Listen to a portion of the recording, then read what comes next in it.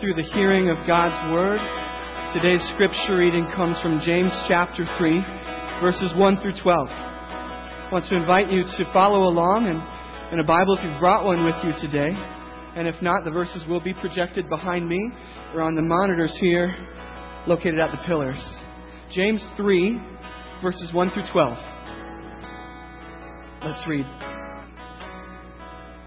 Not many of you should become teachers, my brothers. For you know that we who teach will be judged with greater strictness. For we all stumble in many ways. And if anyone does not stumble in what he says, he is a perfect man, able also to bridle his whole body. If we put bits into the mouths of horses so that they obey us, we guide their whole bodies as well. Look at the ships also.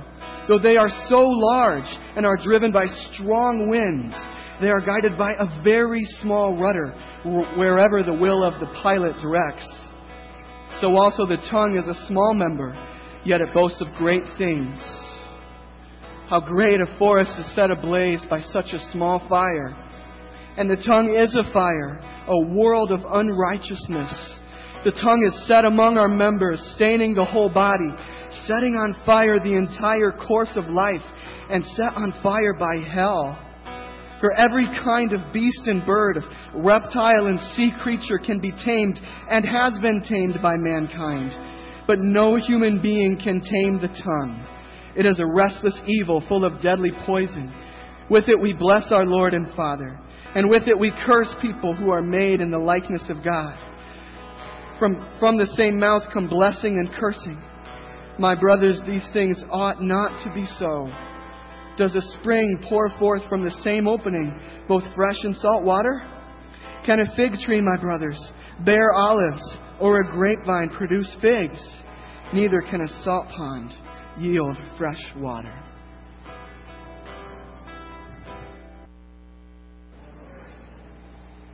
Let me try that again. There it is. Good morning, Good News Bible Church.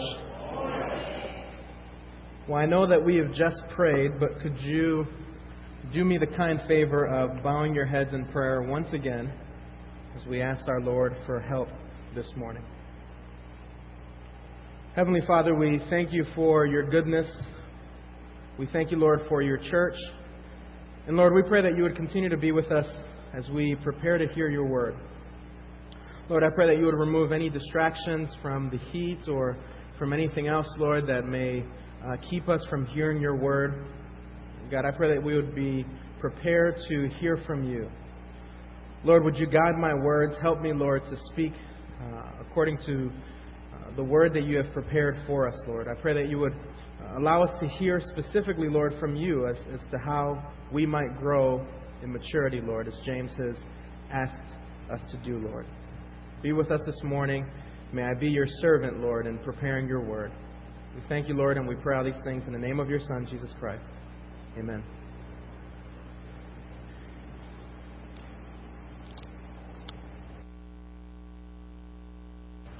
What are you afraid of? In October 2014, the National Public Radio asked its listeners via social media this very question. What are you afraid of? But they weren't interested in any fear, the usual phobias most people list off, like the fear of heights or the fear of small spaces. They wanted to know about strange fears that others may not understand. Many of the responses they received were unusual. Several listeners were terrified of moths and butterflies and ran the other direction upon seeing them. Some were scared of cotton and glitter. One person responded that they were afraid of the bumps that grew on their old potatoes. One listener from Texas told the radio network that she was scared of the planet of Jupiter. Yes, despite the fact that Jupiter is several 100 million miles away, the very thought of the planet terrifies her. When asked to describe this fear of hers, she began to describe the size of the planet, and then she interrupted herself and said, the very thought of it, I don't even want to talk about it. See, most of our fears are rational. They usually are anyway. Sometimes what makes us afraid is something that we perceive as some kind of danger to us. In the recent Pixar film Inside Out, fear is one of the 5 emotions inside of the main character. And Bill Hader, the comedian who voices this character, said, "Fear is about keeping you safe. It is healthy to be afraid because we are most naturally afraid of what is dangerous to us." In our passage this morning, the Apostle James presents us something that we ought to be afraid of. Something that should make us fearful because it is a great danger to us. Now, this particular danger, like the ones listed by the listeners of NPR, is unusual. It doesn't commonly appear in the top 5 greatest fears we might list. But if James is to be believed, it probably should. According to our passage this morning, the most dangerous thing, the thing that we ought to fear, is the tongue. We might think that the tongue is about as much a danger to us as the planet Jupiter. And yet James is convinced otherwise, that throughout our passage this morning, he presents a case for us that the most dangerous thing is the tongue. That device responsible for the words you and I say. Whether we'd like to be concerned with it or not, our speech is of great importance. So would you turn with me this morning to the letter of James, chapter 3, verses 1 through 12. James chapter 3, verses 1 through 12.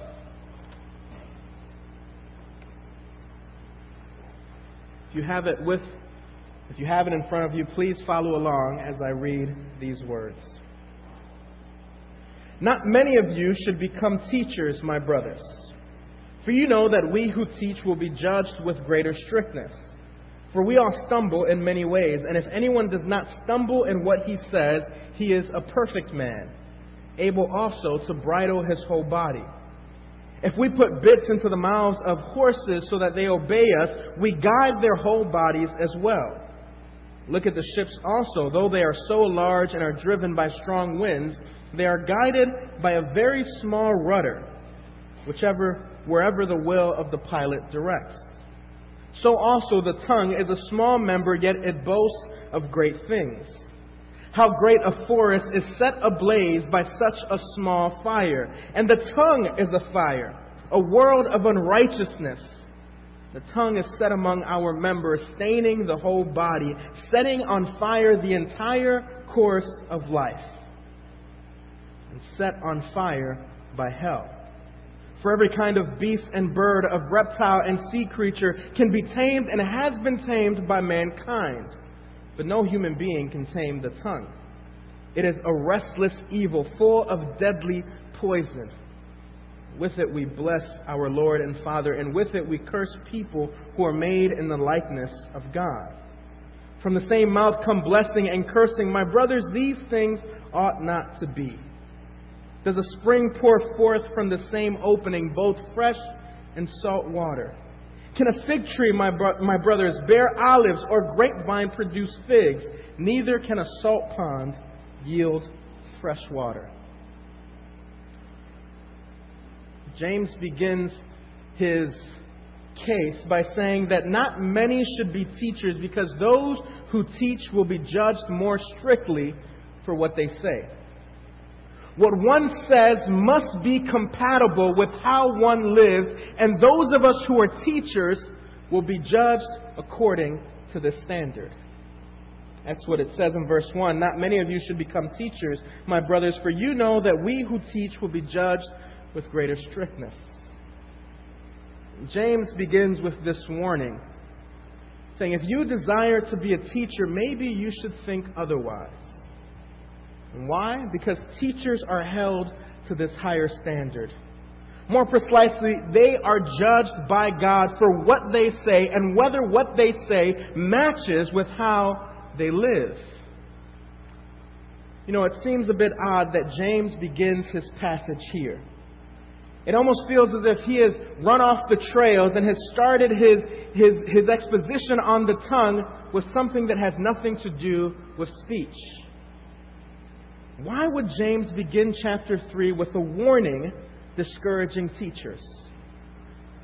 Well, James has been concerned throughout this whole letter with life that is consistent with faith. There are certain behaviors, certain practices that one would expect from those who profess to believe in God. If I invited you over for breakfast and I served you bacon, you would expect that certain characteristics would be true of the bacon. You would expect a certain aroma. You would expect a certain delicious saltiness that would come in your mouth as soon as you took the first bite. But if when I invited you over for this breakfast, you tasted none of this saltiness, you didn't smell this aroma, you may have the suspicion that I've served you something far more sinister, like turkey bacon. Something fake, something that isn't the real thing. And so just as you would expect certain characteristics, certain qualities from real bacon, James says there are certain characteristics, certain qualities that must be true of the one who professes to know and love God. If there aren't these characteristics, well, then maybe it's not the real thing. Maybe you are not what you profess to be. And so James begins his concern about the tongue by continuing his concern for consistent living. People of faith behave in such a way that is faithful to the God they believe in. And nowhere else is this most clear than in the life of a teacher. You see, teachers have been commissioned by God for a particular kind of service. That is, we are called to instruct the church in the way of the Lord. Now, if there isn't consistency between what we teach and how we live, then there is a serious problem. Those of us who teach the Word of God will be judged by a higher standard. But by whom will we be judged?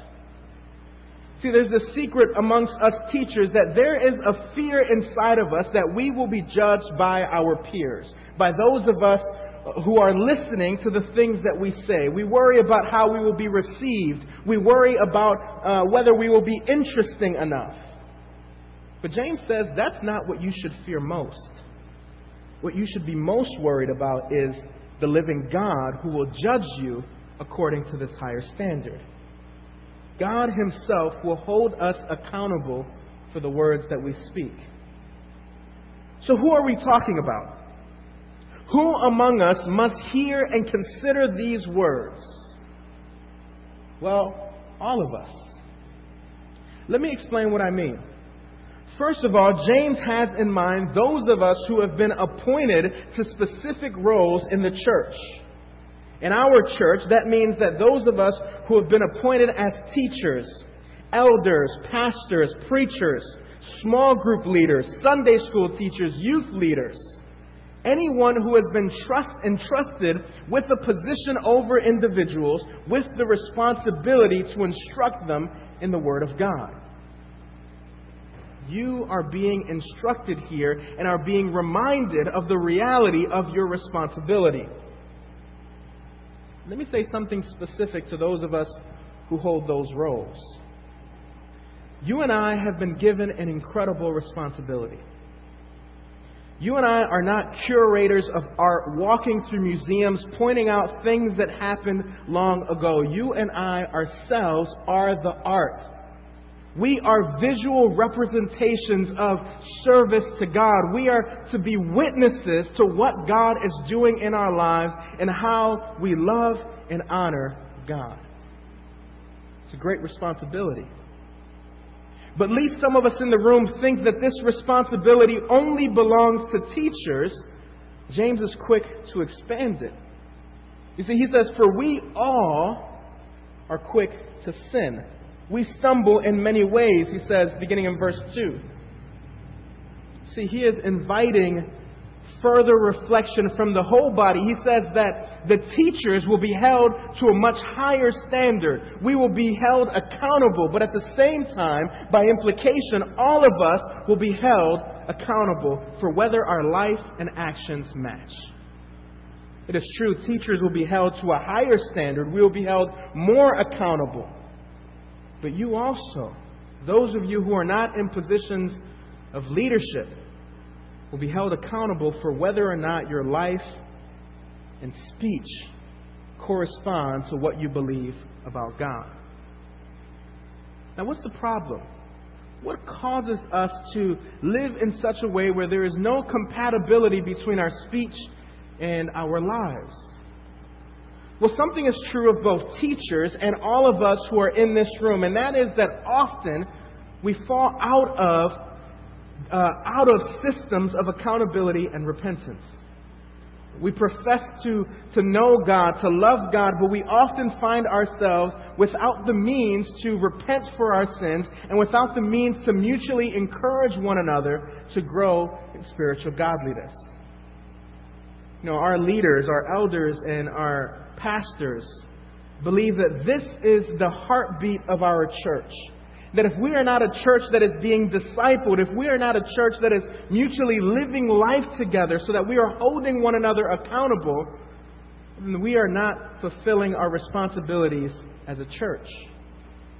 So one of the things that you will hear from the pulpit in our small groups over the next several weeks is this desire to have every one of us discipled in meaningful ways where we can be held accountable, where we can be growing and reading the Scriptures together. So much is this a priority that our leaders have engaged with an organization that puts together these life transformation groups. Some of you have heard of these. Some of you who have been in the men's ministry and other ministries have heard of this model. But this model is so that we can have mutual accountability and that we can have a way to grow together in the Word of God. And we will be talking more about these and providing this resource to you so that we can be in relationships of mutual accountability, growing in spiritual godliness. And I want you to ask yourselves some questions. What systems do I have in place? What brothers or sisters in Christ do I know that are holding me accountable today?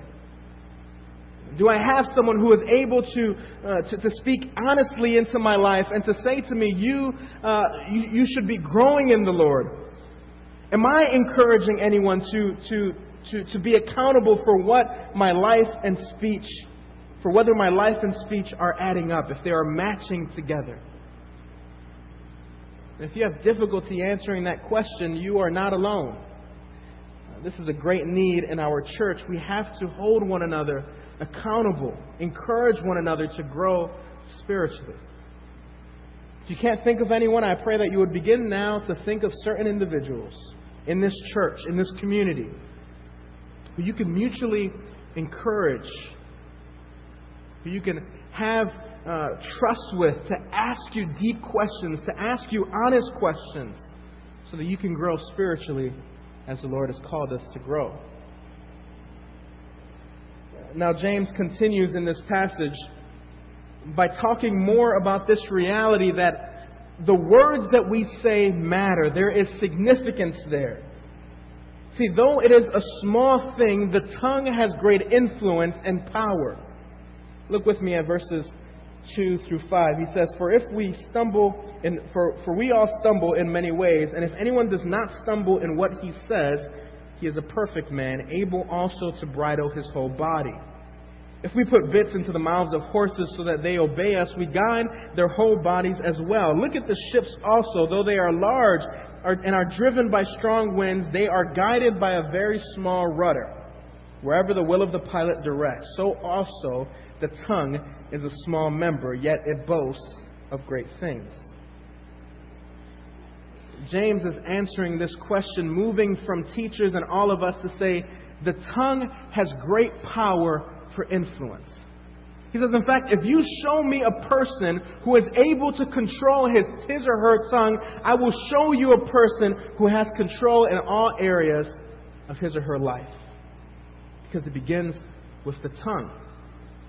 And many of us might say, well, the tongue is so insignificant. The things that I say, they don't really matter all that much. And James says, well, that's not the case. He says, look at the horse.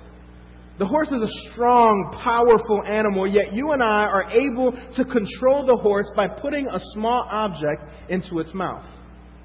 And by turning the bit with the things that are attached to this bit, we are able to tell the horse to go right or to go left, to tell it to stop.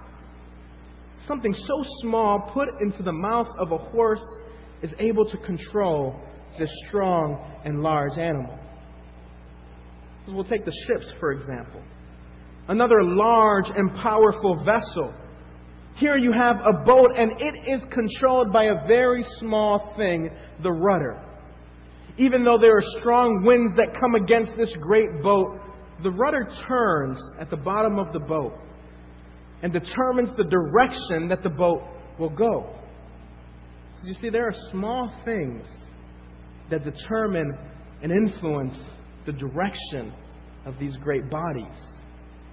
In the same way, the tongue, though it is small, has the potential to influence us greatly. And we know that's true from our own experience. If you look at many great political speeches, words that are said by great men and women, they have the power to move people, to move organizations. If you look at our homes and our personal lives, we know that words have the power to move us, to encourage us, to bring peace. A wise man once wrote in our Proverbs, "A gentle word turns away wrath." How many of us have experienced when there's strife in our homes, when there's fighting between a husband and a wife, or between a mother and son, or a mother and daughter, that a kind word will turn the tide and direct the relationship in the household in a completely different direction? James says there is great power in the tongue, in the words that we use for one another. But there is something sinister about the tongue. There is something dangerous, because while the tongue has great power, this power can lead to destruction. The tongue is a dangerous thing. It is a powerful thing, yes, but it often leads us to destruction. Look at verses 5 again, down to verse 8. How great a fire is set ablaze by such a small fire. And the tongue is a fire, a world of unrighteousness. The tongue is set among our members, staining the whole body, setting on fire the entire course of life. And set on fire by hell, for every kind of beast and bird, of reptile and sea creature can be tamed and has been tamed by mankind, but no human being can tame the tongue. It is a restless evil full of deadly poison. James says that the tongue is a fire.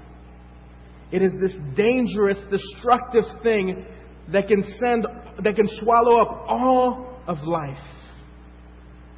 So imagine a great forest. How many of us have heard news articles about California's forests, or forests in Colorado, where they have all been set ablaze by a small fire, a cigarette butt that was not put out? Or even how many of us here in Chicago have heard story after story of homes burned down to the ground by a small fire? Just a couple of weeks ago in the news, there was an article about a fire that took the life of a 24-year-old and critically injured 3 others in Little Village. And after there was an investigation, do you know what started this horrible fire? It was a small candle that remained burning. This small flicker was able to cause such destruction. James says the tongue is a fire. Yes, it is small. Yes, we may think our words are insignificant, yet there is danger to our words.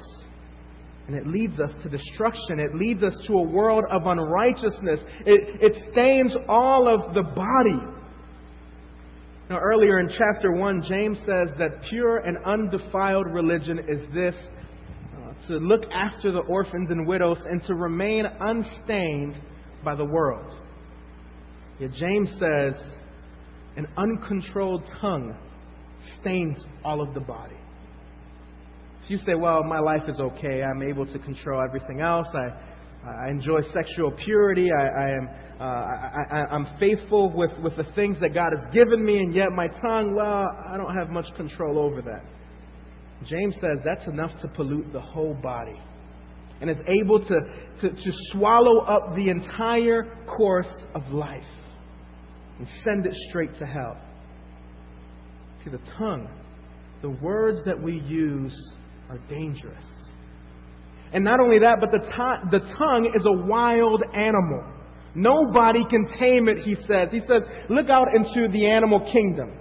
Look at the birds of the air. Look at the animals in the sea. Look at the animals in the land. We have been able to tame all of these animals, to control them and use them for our benefit. But there is one wild animal that we have yet to be able to tame, and that is the tongue. My brother works with an organization that works in pharmaceuticals. They sell many products, and one of these products are pharmaceuticals, vitamins and medicines. And he went on a trip recently to one of the farms where they grow some of this produce that is necessary for this. And he took a picture where there was a trainer who had a falcon on his arm. And what's interesting is that my brother doesn't really like a whole lot of animals. So I was surprised to see him in front of this falcon, because you could see that even though it was trained, even though it was on the arm of this person, its talons were sharp, its beak was very sharp. And yet we as human beings are able to tame such a fierce animal, to use it for our purposes so that it can be used to ensure that the produce, the vitamins that are, the resource that is needed for these vitamins is safe from any critters. The falcon is tamed. Even the elephant, this great massive animal, is tamed so that all of us have seen pictures. Maybe even some of us have ridden on these elephants.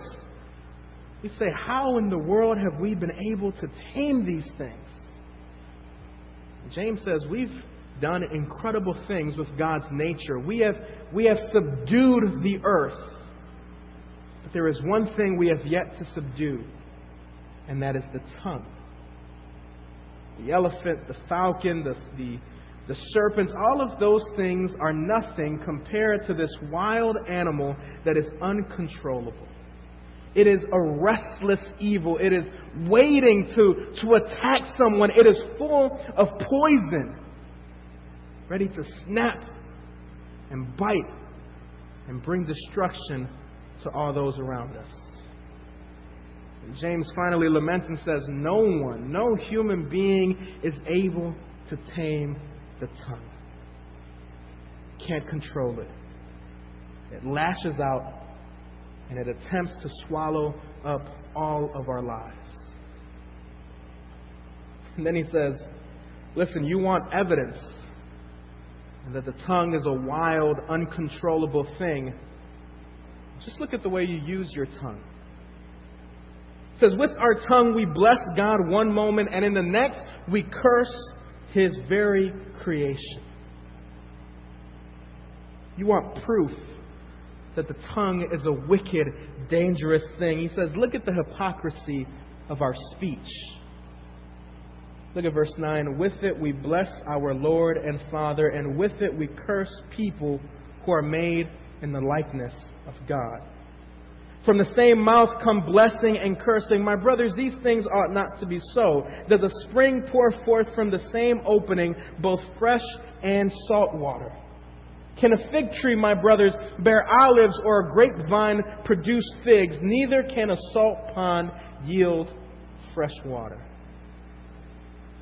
James says, look at the way we use our tongues. On Sunday morning, we're singing praises to God. We're honoring God with everything that we say. We are listening to the Word of God. And Monday afternoon, we are quick to snap at someone. We're quick to insult someone. We're quick to gossip about someone. How could we say that we are blessing God and then turn around and curse His very creation? See, there's an important point here that he's making. It says, you were those who were made in the very likeness, the very image of God. It is senseless. It doesn't fit the right pattern to say, I am blessing God, I am honoring God, and then to turn around and curse those who have been made in the image of God. What James is saying here is that to curse those who have been made in the image of God is to curse God Himself.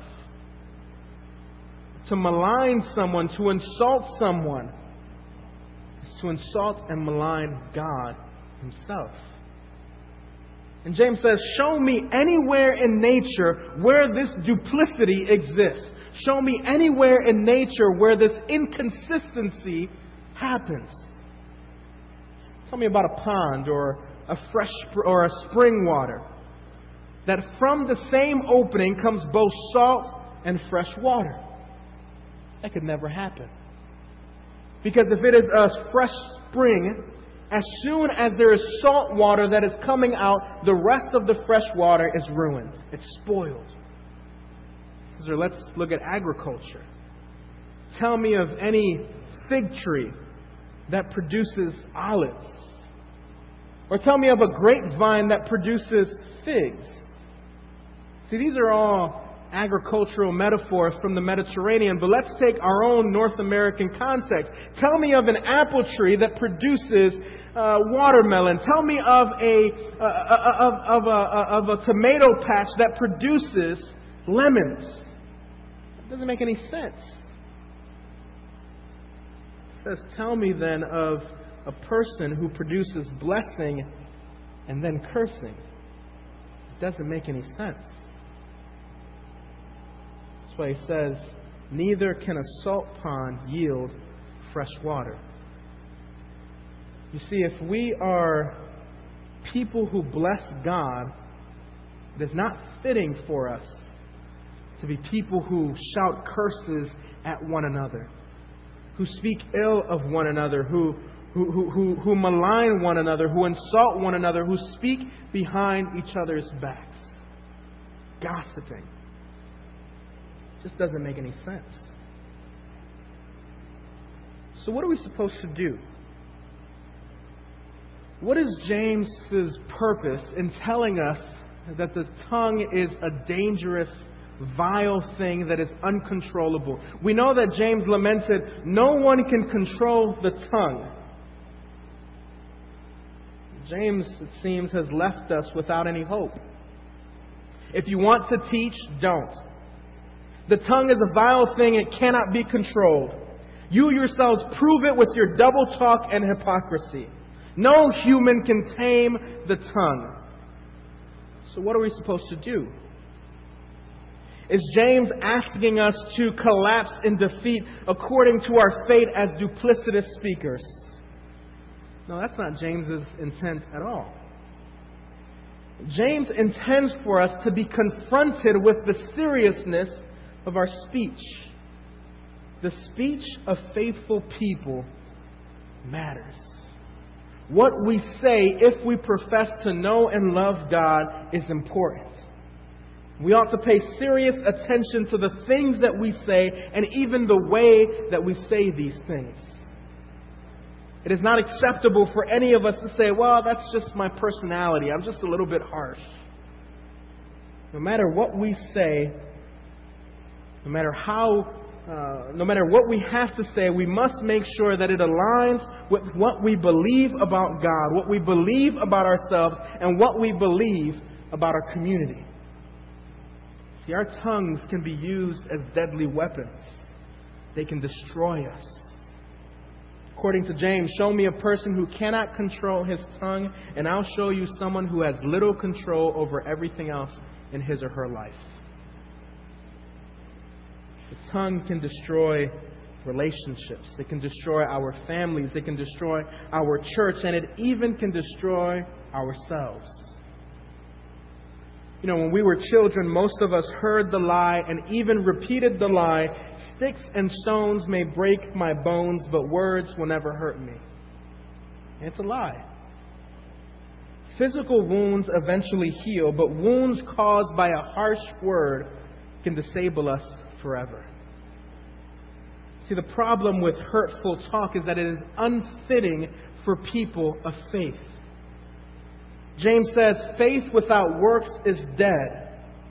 And we heard last week that part of this is to care for those who are hurting. Or a couple of weeks ago, those who are poor, we must care for their needs. But James also says that faith without works means that we must be people whose words are compatible with what we believe. We ought to control our tongues, using it to bless rather than curse. So what does controlled speech sound like? It is encouragement. It is correction, yes, but correction with humility and love. James says, "My brothers, this ought not to be." He is saying this with a deep love for the people that he is addressing. Sometimes we're so caught up in the need to correct others that we do not say these things. We do not correct in love and humility, but we must be loving one another in our correction. Is that a battery? I don't know. We'll see how it goes. All right. We must be correcting one another. We must be slow to speak, as he says earlier in the letter. And there are times in our church or in our homes when we desire to say things, to correct one another, but we must do it measuring our words carefully, because our words matter. But still, James has presented a serious problem for us. He says no human can tame the tongue. So as much as we desire to measure our words carefully, how can we control this untamable animal?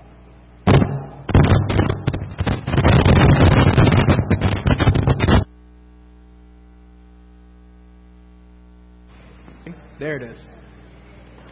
How can we... Oh, no. If I hold on to it, will that help? We'll see. We're almost done. How can we tame this untamable animal? Well, James has presented the answer for us throughout his letter. He says, if any of you is lacking wisdom, he must ask God. If any of you is in need of help, he must ask the one who provides every good and perfect gift.